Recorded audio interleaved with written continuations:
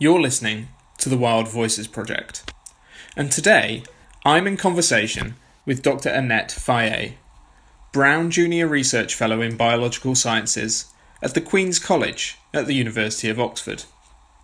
I've also got an announcement for you today. The Wild Voices Project, as always, brings you the stories of the people saving nature.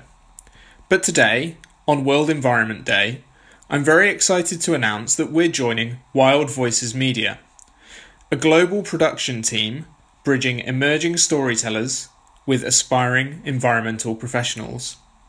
You can find out more about us at wildvoicesproject.org, as normal, and you can learn more about the new global community that's being launched today at wild-voices.org.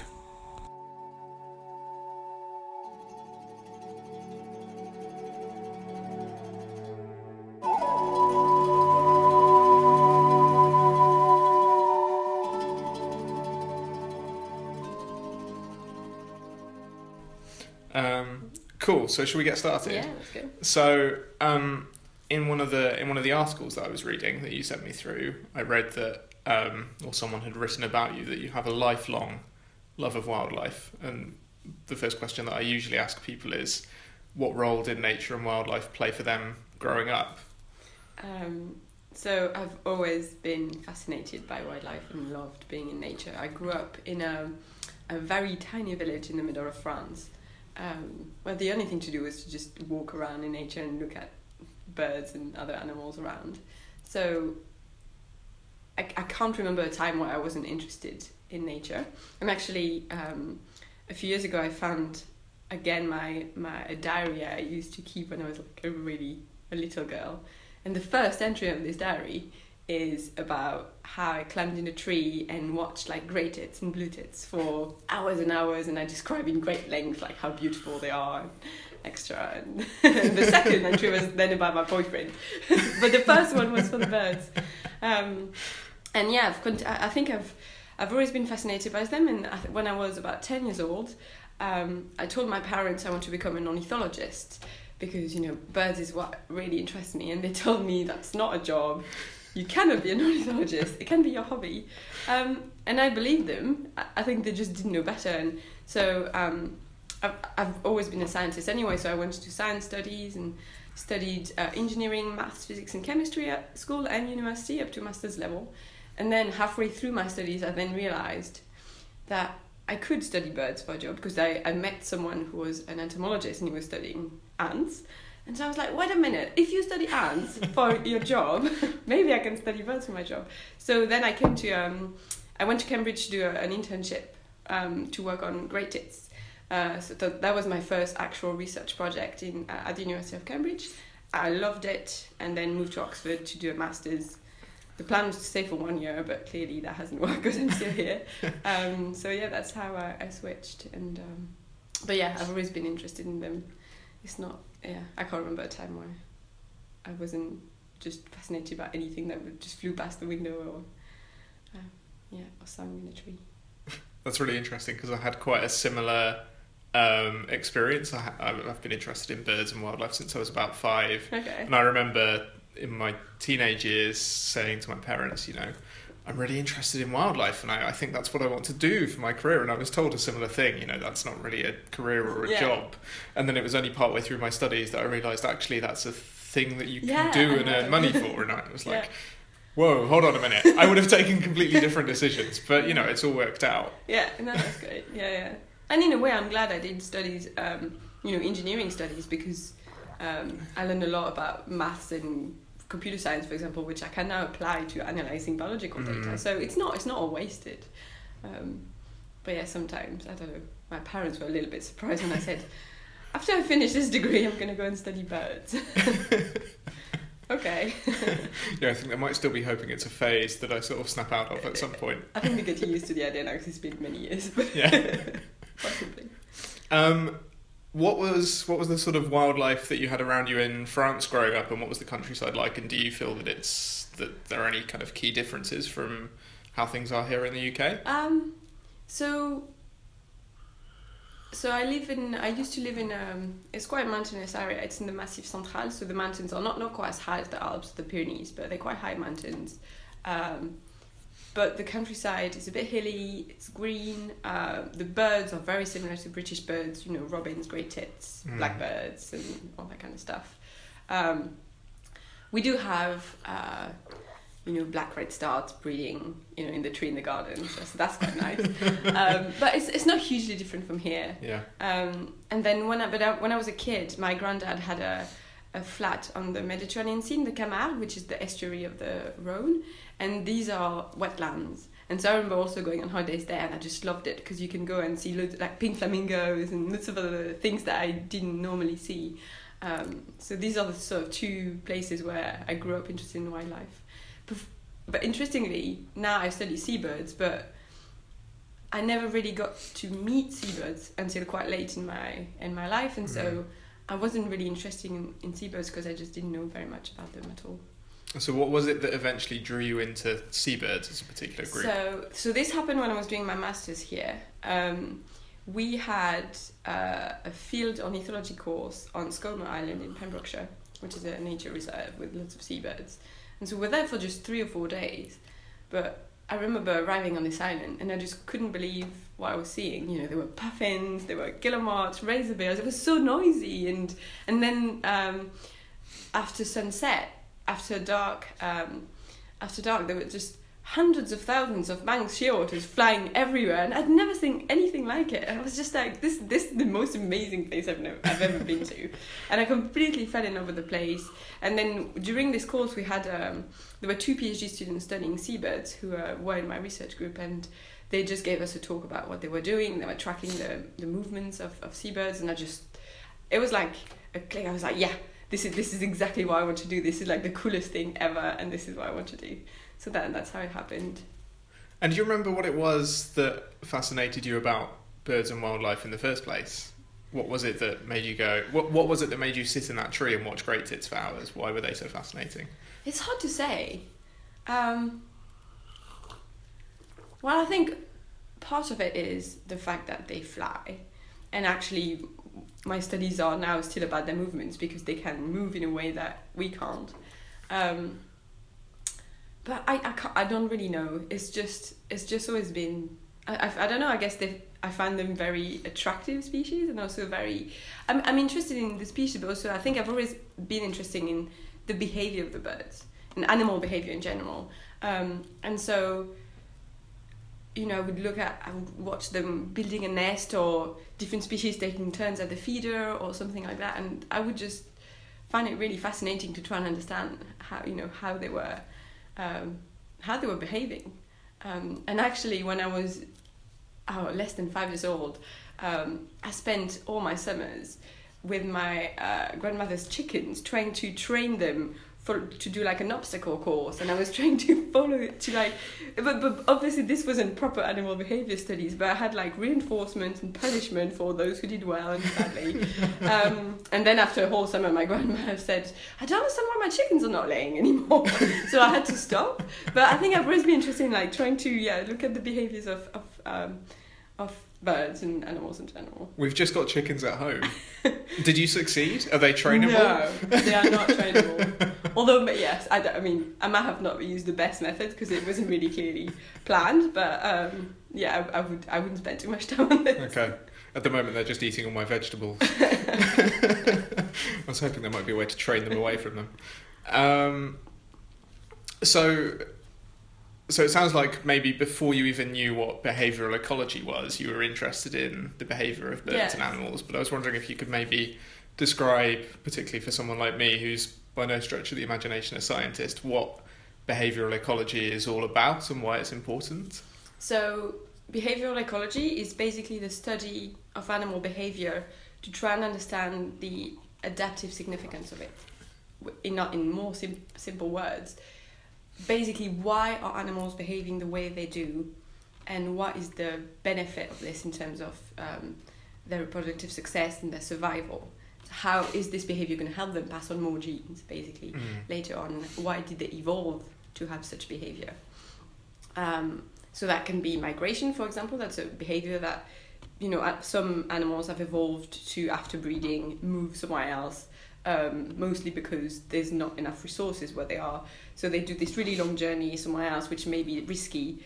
They spend all the winter in this place which will have more food. They'll take the journey again. And overall, the ones which have done that will be better off than the ones which stayed, despite the risks of the journey. Mm-hmm. And so little by little, this may evolve to have a migratory population. And does it involve looking at the balance between what animals are able to learn and what they inherit as kind of knowledge or behaviour? So there's a separate part of sort of biology which looks at the cognition in animals, and for example, can you teach a crow to solve a puzzle or something like that.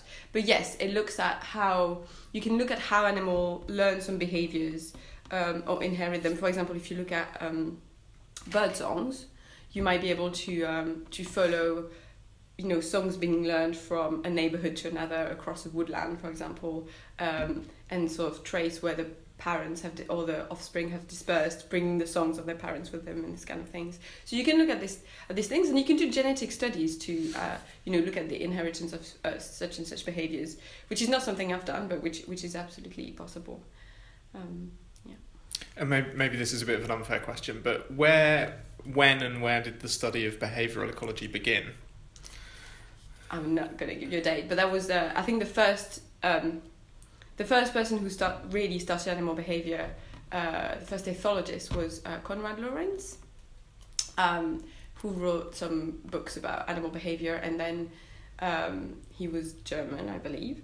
And but actually some very famous people were here in Oxford, and Nico Tinbergen, after whom the zoology department is named,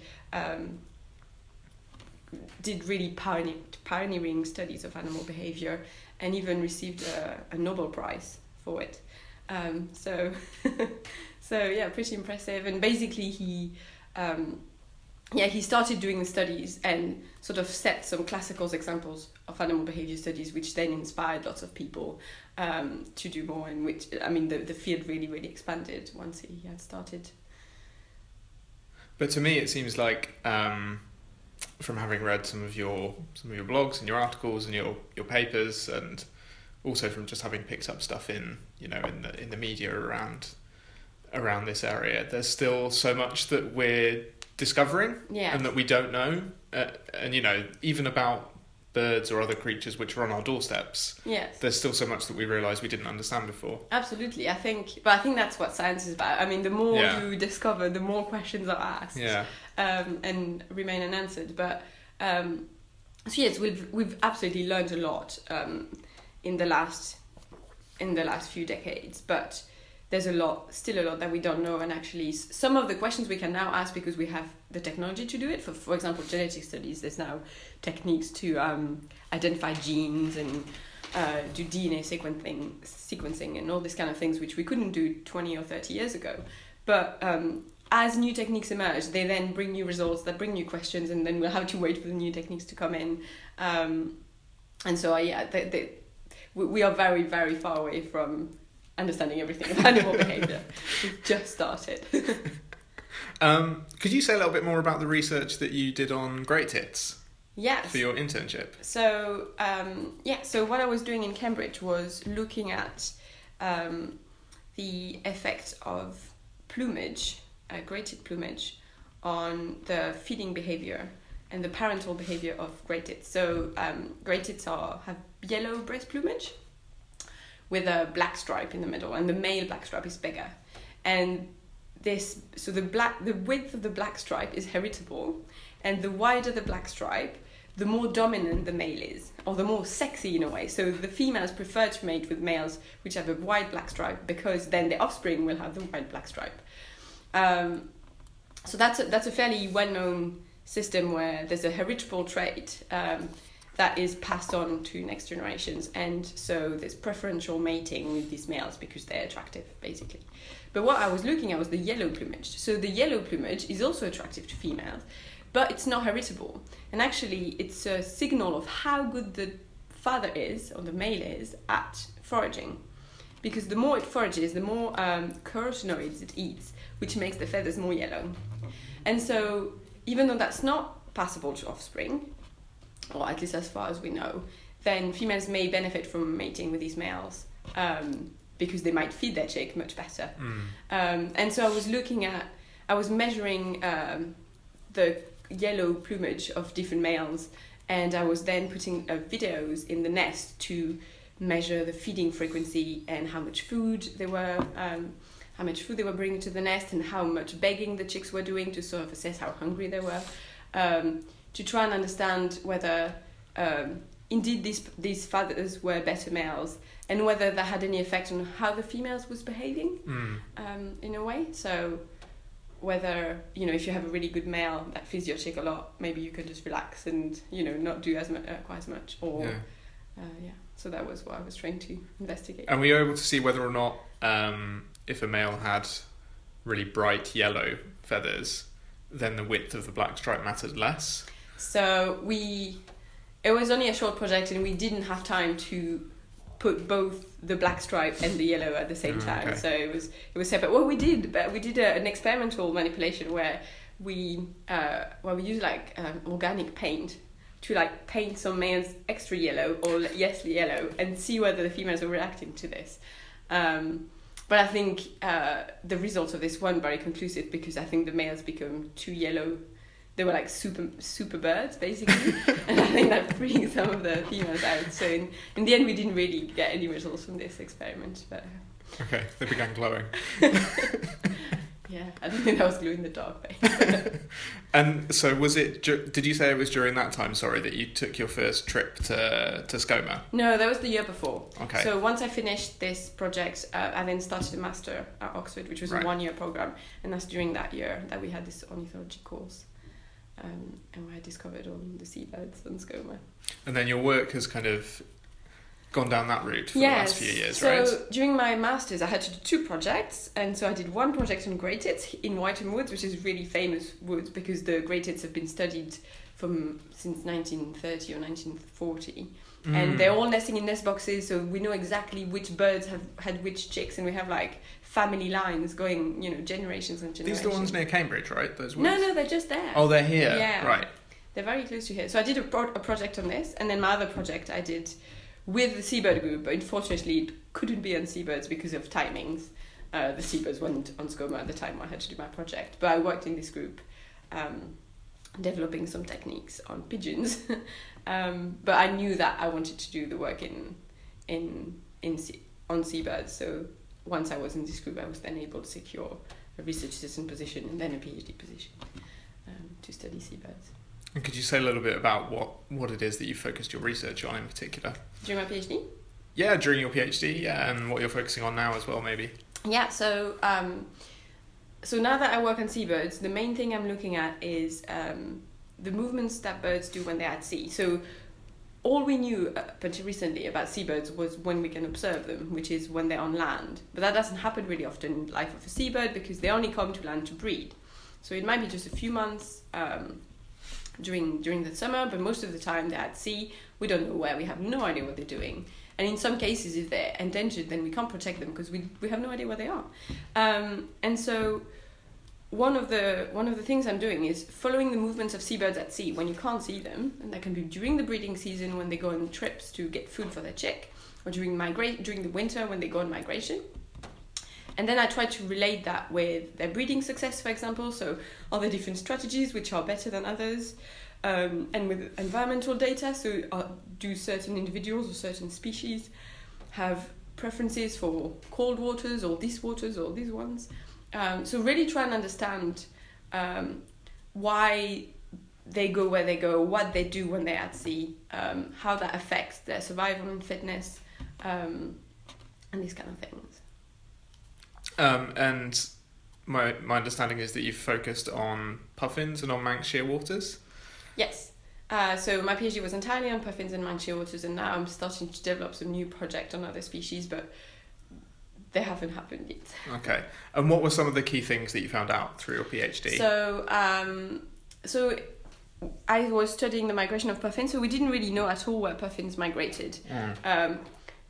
So yeah, when I started my PhD, I was astonished to think that, puffins are so famous. Everyone in the street would know what a puffin looks like. But yet we knew almost nothing about them. People have tried for a long time to understand why puffins spend the winter. People try to go on boats or on planes at sea to try and spot like big flocks of puffins in the winter, but didn't manage. There's even a study where someone took a plane and crossed the Atlantic, I think 101 times or something like that, and spotted 6 puffins. I mean, it was really a mystery. And so at the start of my PhD, we were putting these really, really miniature trackers on them that could take 2 positions a day. They're not very accurate, but accurate enough to know where the birds are roughly. Mm-hmm. And so we could plot the first maps and the first tracks of migration routes of puffins. And really it was a complete surprise, because I don't know if you've seen puffins, but they have quite short stubby wings. It doesn't look like, they're not albatrosses, they're not designed for long flight. So we were expecting that they'd be around around the breeding colony, not too far. Yeah. But actually some of the birds would go really far away. They could go to... so these birds were breeding in Wales and then go to Iceland or even Canada. We had some birds going all the way to Newfoundland. So crossing the whole Atlantic. In a few weeks, in headwinds. Like, it's incredible.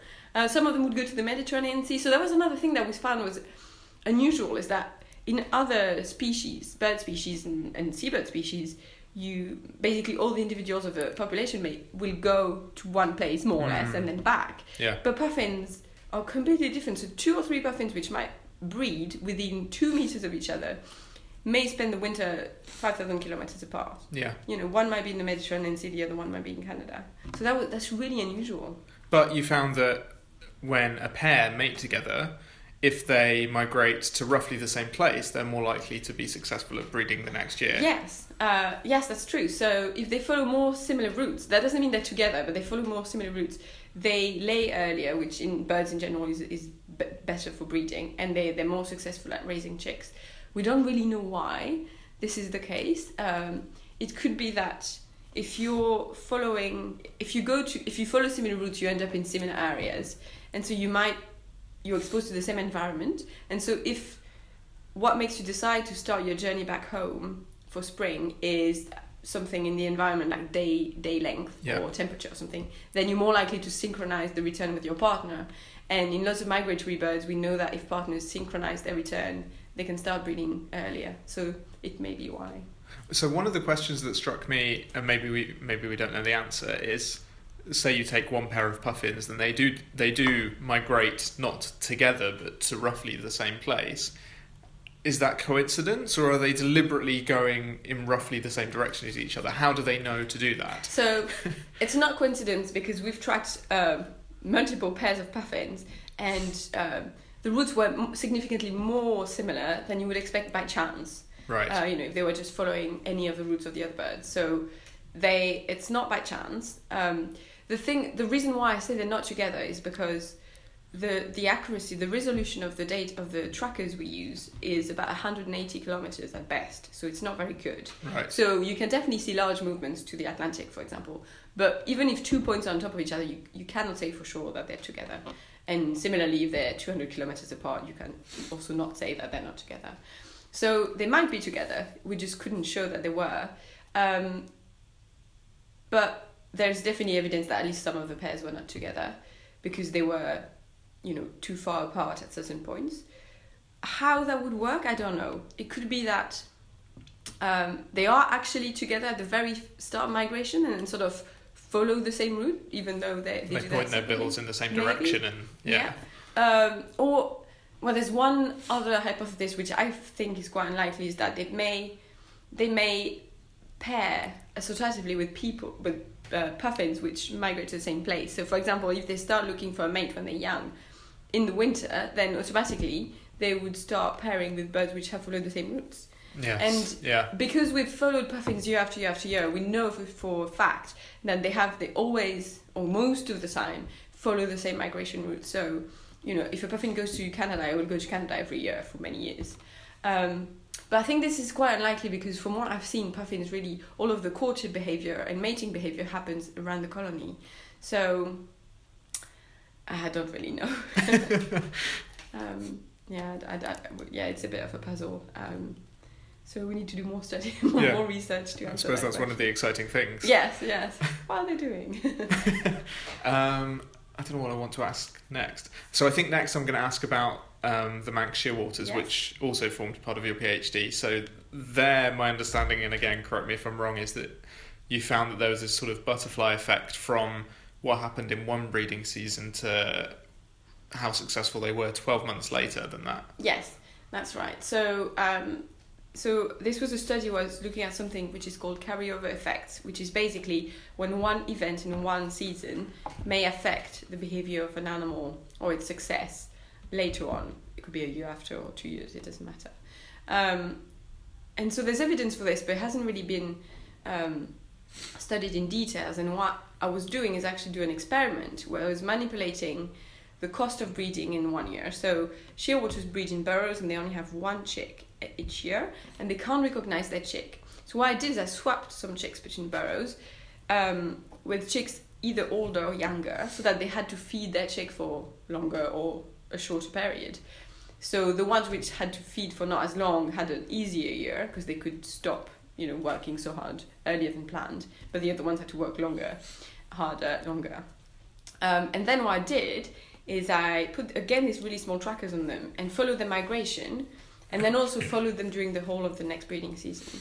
And so what our research group is sort of specializing in is not just look at where the birds go, but what they do. So with this data, you have position data, but you also have immersion data. So every 10 minutes, you know how much time the bird spent immersed in salt water. And so this is a huge amount of data, but there's some complicated techniques called machine learning that you can use to classify all this data in different groups, which represent different behaviors. So foraging, flying, sitting on the water, resting. Yeah.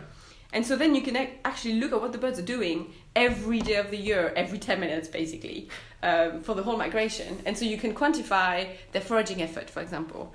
And so what I found is that the birds which had to work less hard or harder then differed in their behavior during the wintering period, because the one which had to work harder spent a lot more time foraging.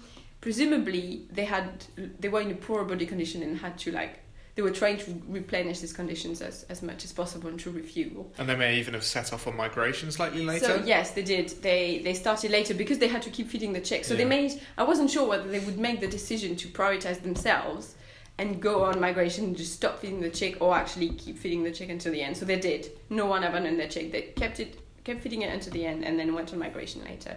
So they had a shorter amount of time to spend in the wintering area, had increased... spent more time foraging, while the other ones were spending more time sitting on the water resting. And then they all migrated back together. There was no difference in return time at the colony the next year, but there were differences in how successful they were at breeding. So the birds which had an easier season the year before laid earlier, which again is better, and had slightly bigger eggs than the year before, and their chicks were quite successful.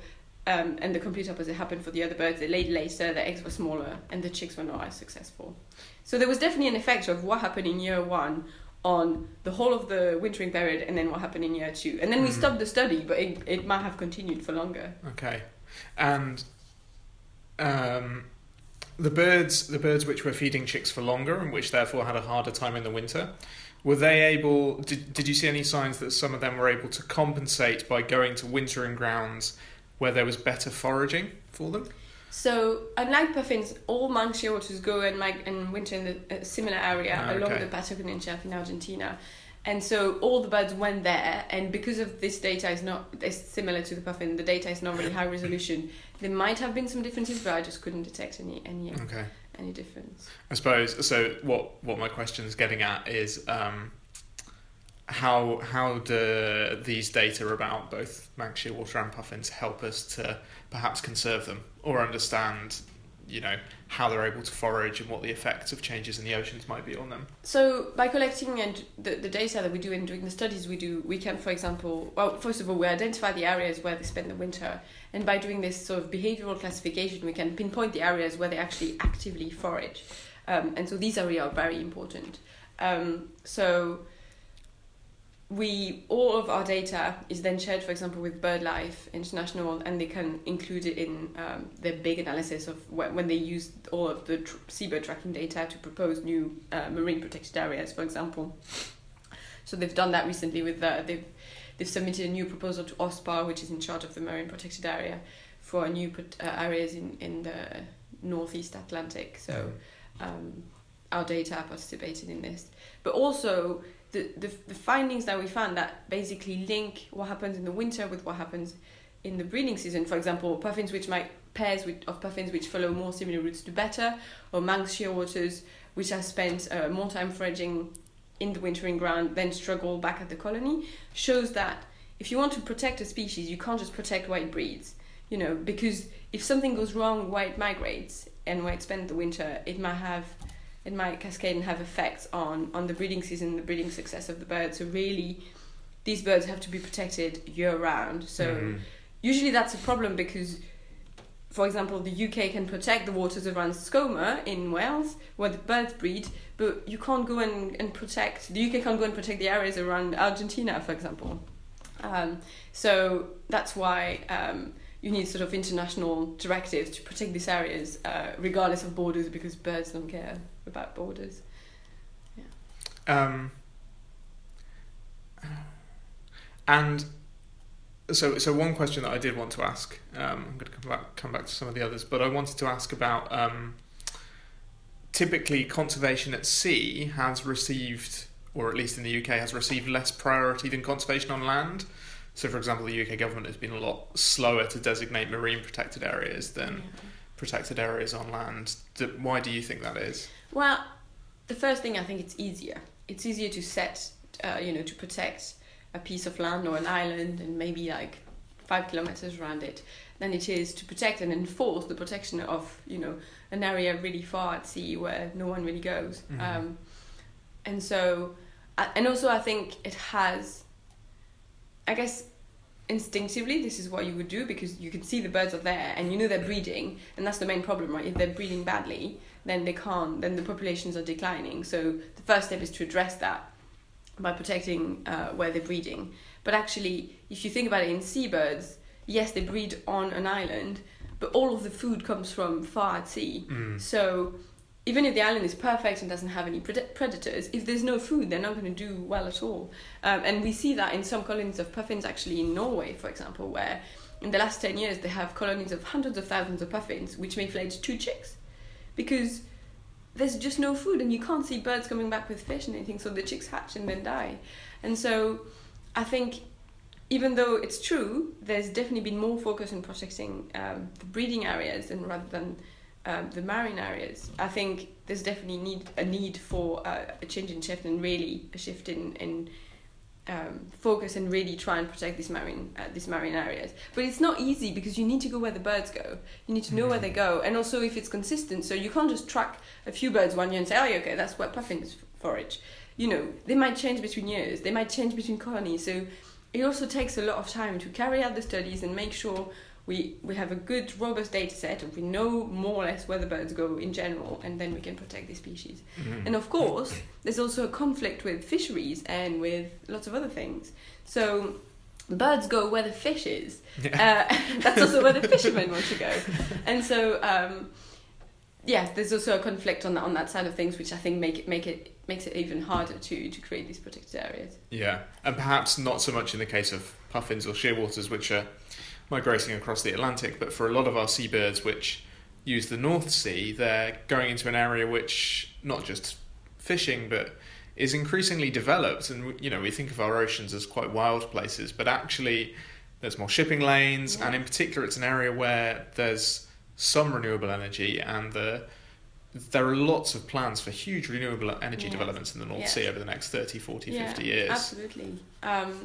So I think renewable energy is also good for the environment. So this is not something that we should completely scrap because we think that it might hurt seabirds. But I think it needs to be planned appropriately, and so there needs to be studies of where the seabirds go before you actually build the plans to determine, this area is not really used by that many seabirds, so we can probably build one.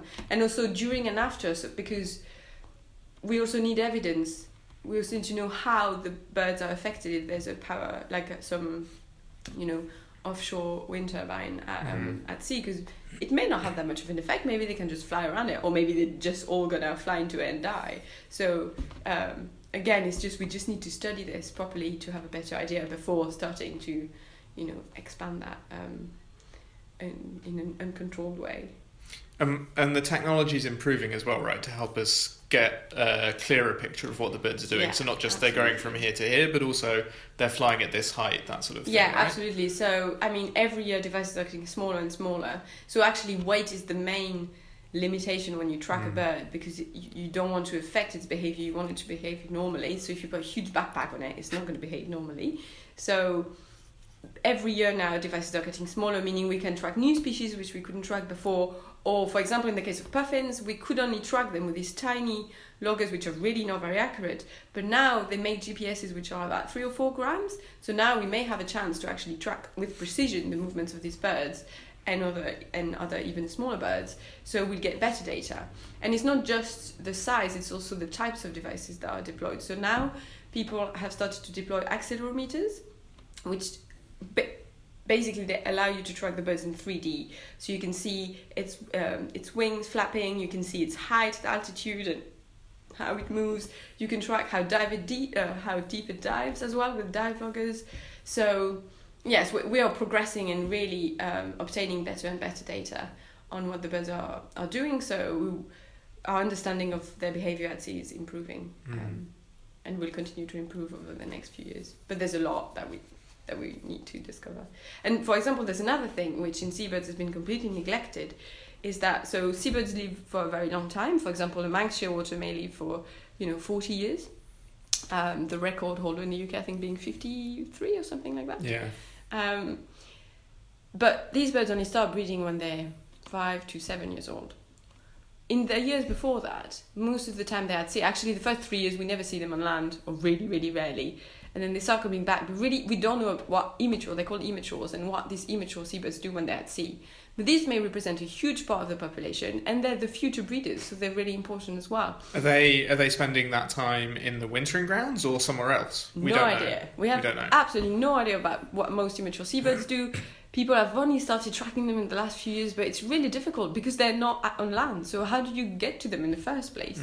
So we've tried to deploy loggers on chicks that then fledged, but obviously we have to wait 4 years for them to come back. So hopefully this year we'll get some data back. We only got 2 back so far.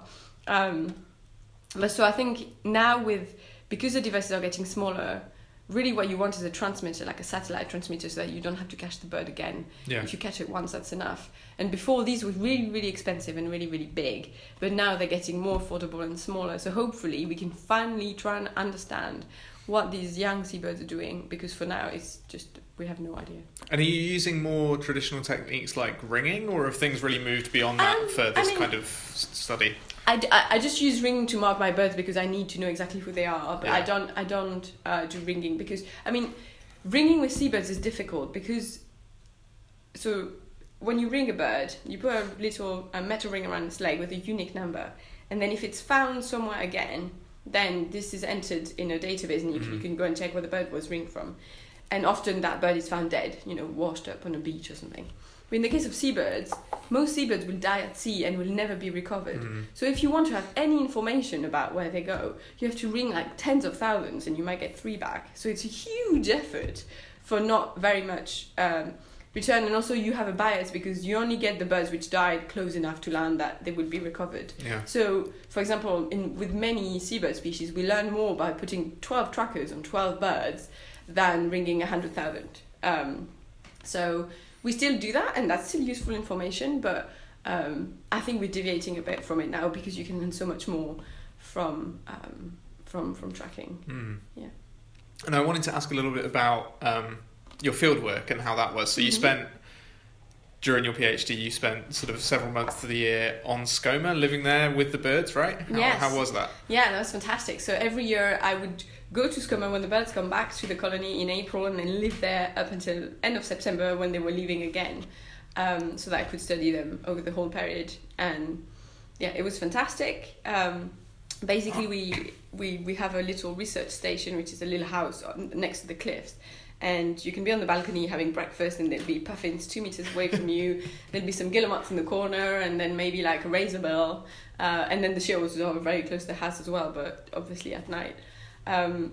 And so it's really intense. You know, there's no Sundays or bank holiday. You just work every day. But by just living next to the birds and being able to observe them all the time, first of all, you learn a huge amount. Not just by tracking them with the devices, but just observing them.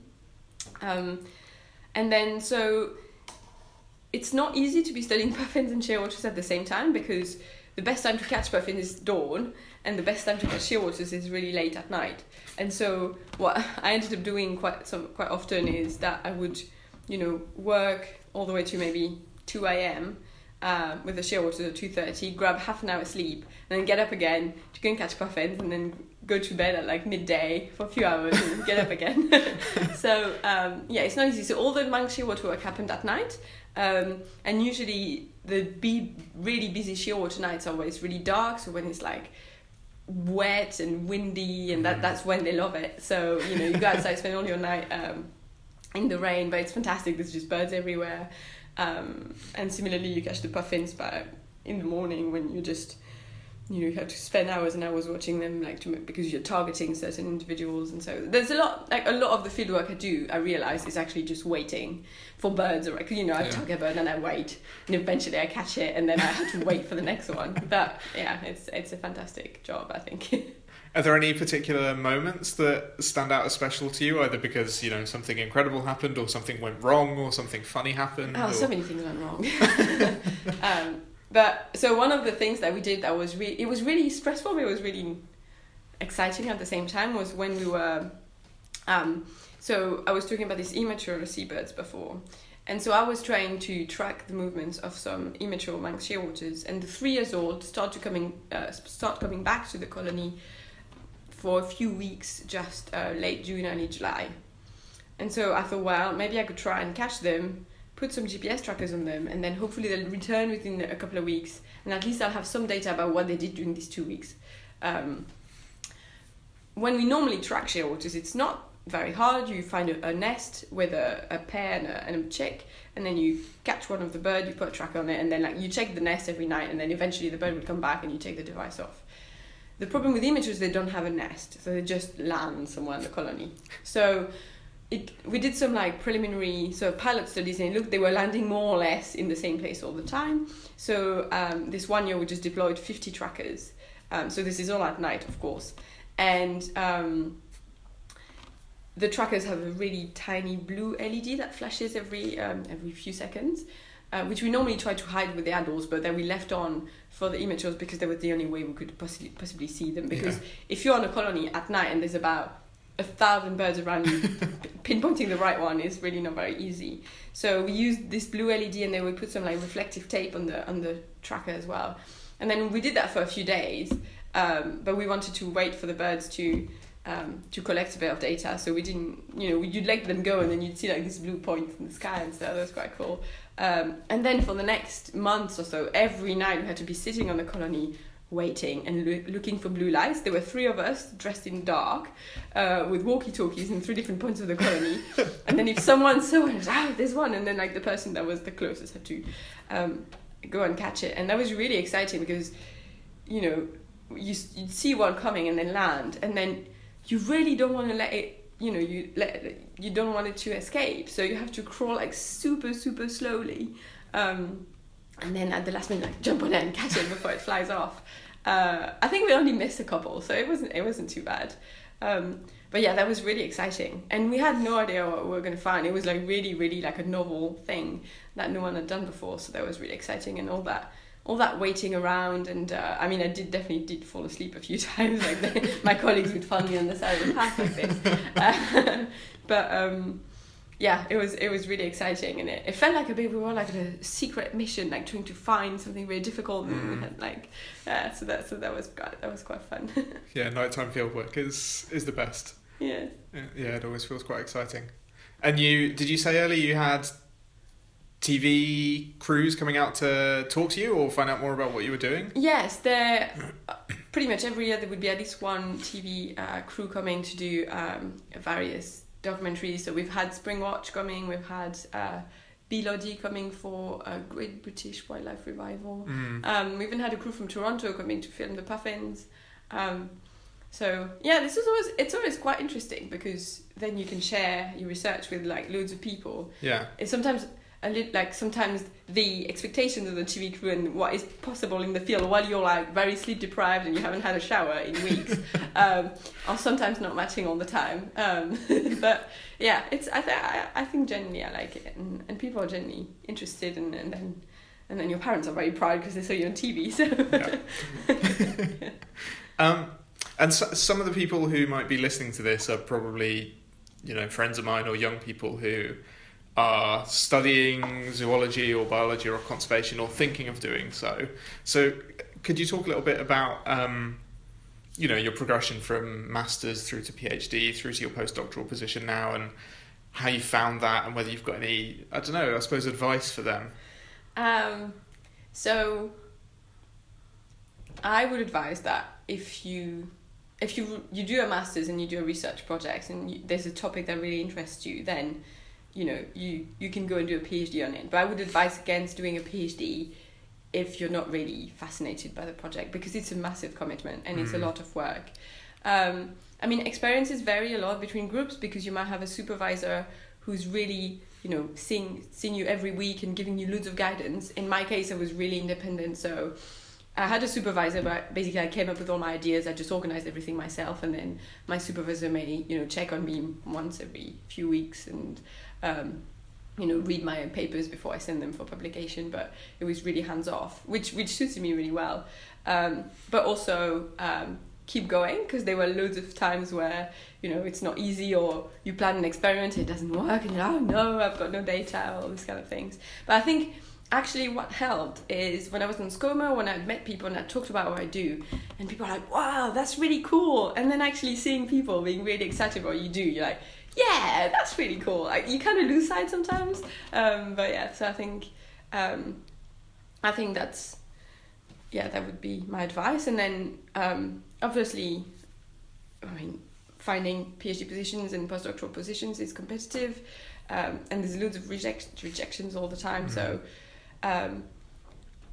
just don't take it personally and keep applying for things. I had one of my mentors here said, when I started this position, it's going to be really tough if you want to stay in academia, but you have to be the last woman standing, keep applying for things. And, when you're being rejected, it's not because you're not bad, it's because it's, there's loads of other people out there and you need a bit of luck as well. So just, don't give up. Because I think it's really worth it. Like, I'm very lucky. I'm very pleased that I now have this junior research fellowship position, which allows me to do my research on anything I like, completely independently.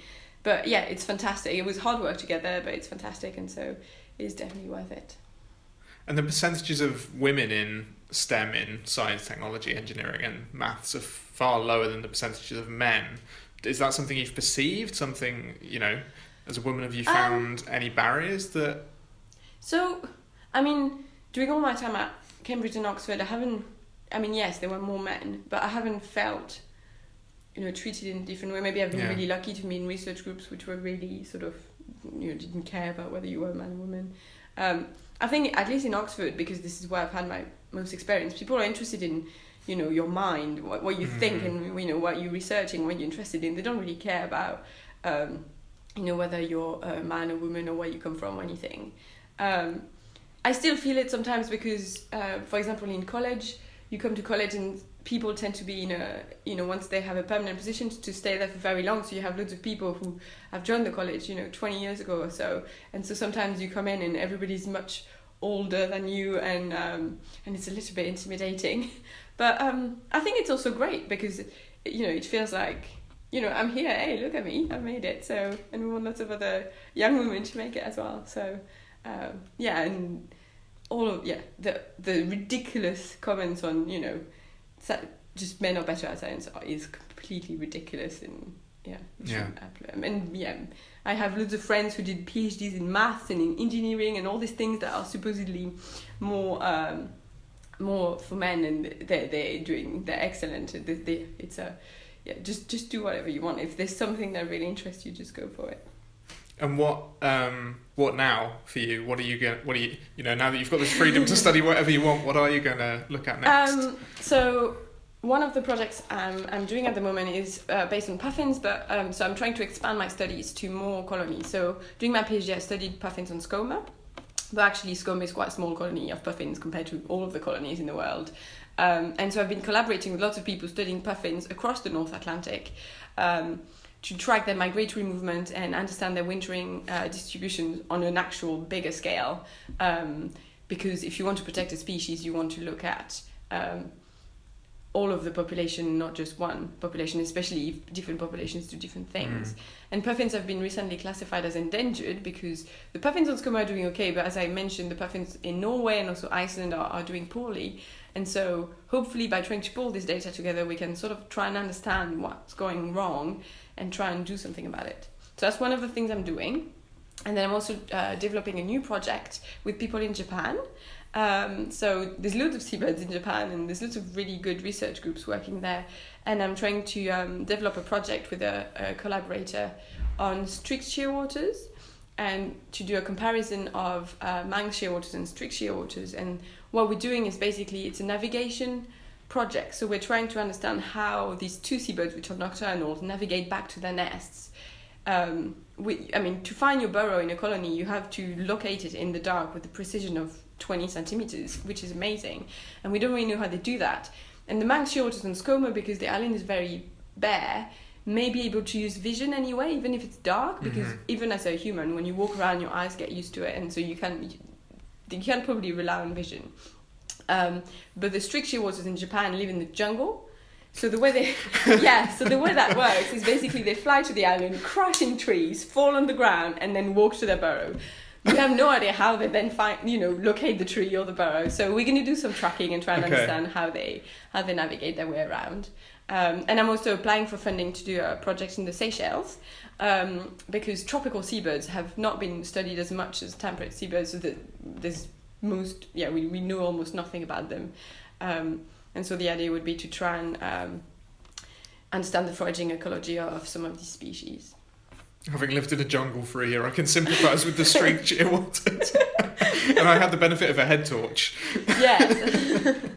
Well, yeah, so we don't really know how they do it, but they might use smell, I guess, or maybe you can still see something, I don't know. But it would be interesting. So I've never been yet. I've never seen these species I've never seen the strict shearwaters apart from an old video of David Attenborough with the strict shearwaters climbing up a tree. So I'm really excited to go. We do some pilot studies this year. Yeah. And then a proper study next year. But I can't wait. I have to learn some Japanese in the meantime. Oh, that's really exciting. Yeah, I'm really excited. I think that's everything that I wanted to ask. Is there anything else that you want to say or talk about that we haven't covered? No, I don't think so. I think that was pretty complete. Yeah. Okay, good, great. Thank you very much. That was so enjoyable. That was really interesting. Great. How long was that? Wow, that was 50 minutes.